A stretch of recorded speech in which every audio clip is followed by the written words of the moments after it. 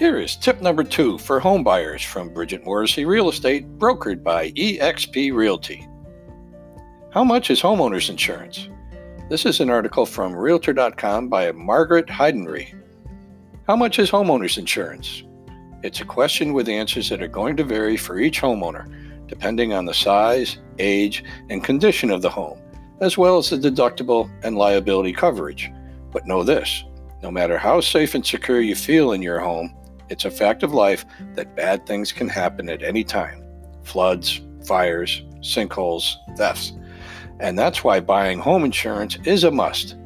But how much does home insurance cost?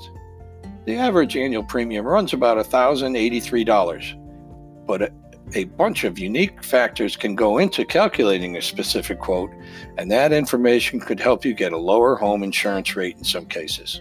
Got it?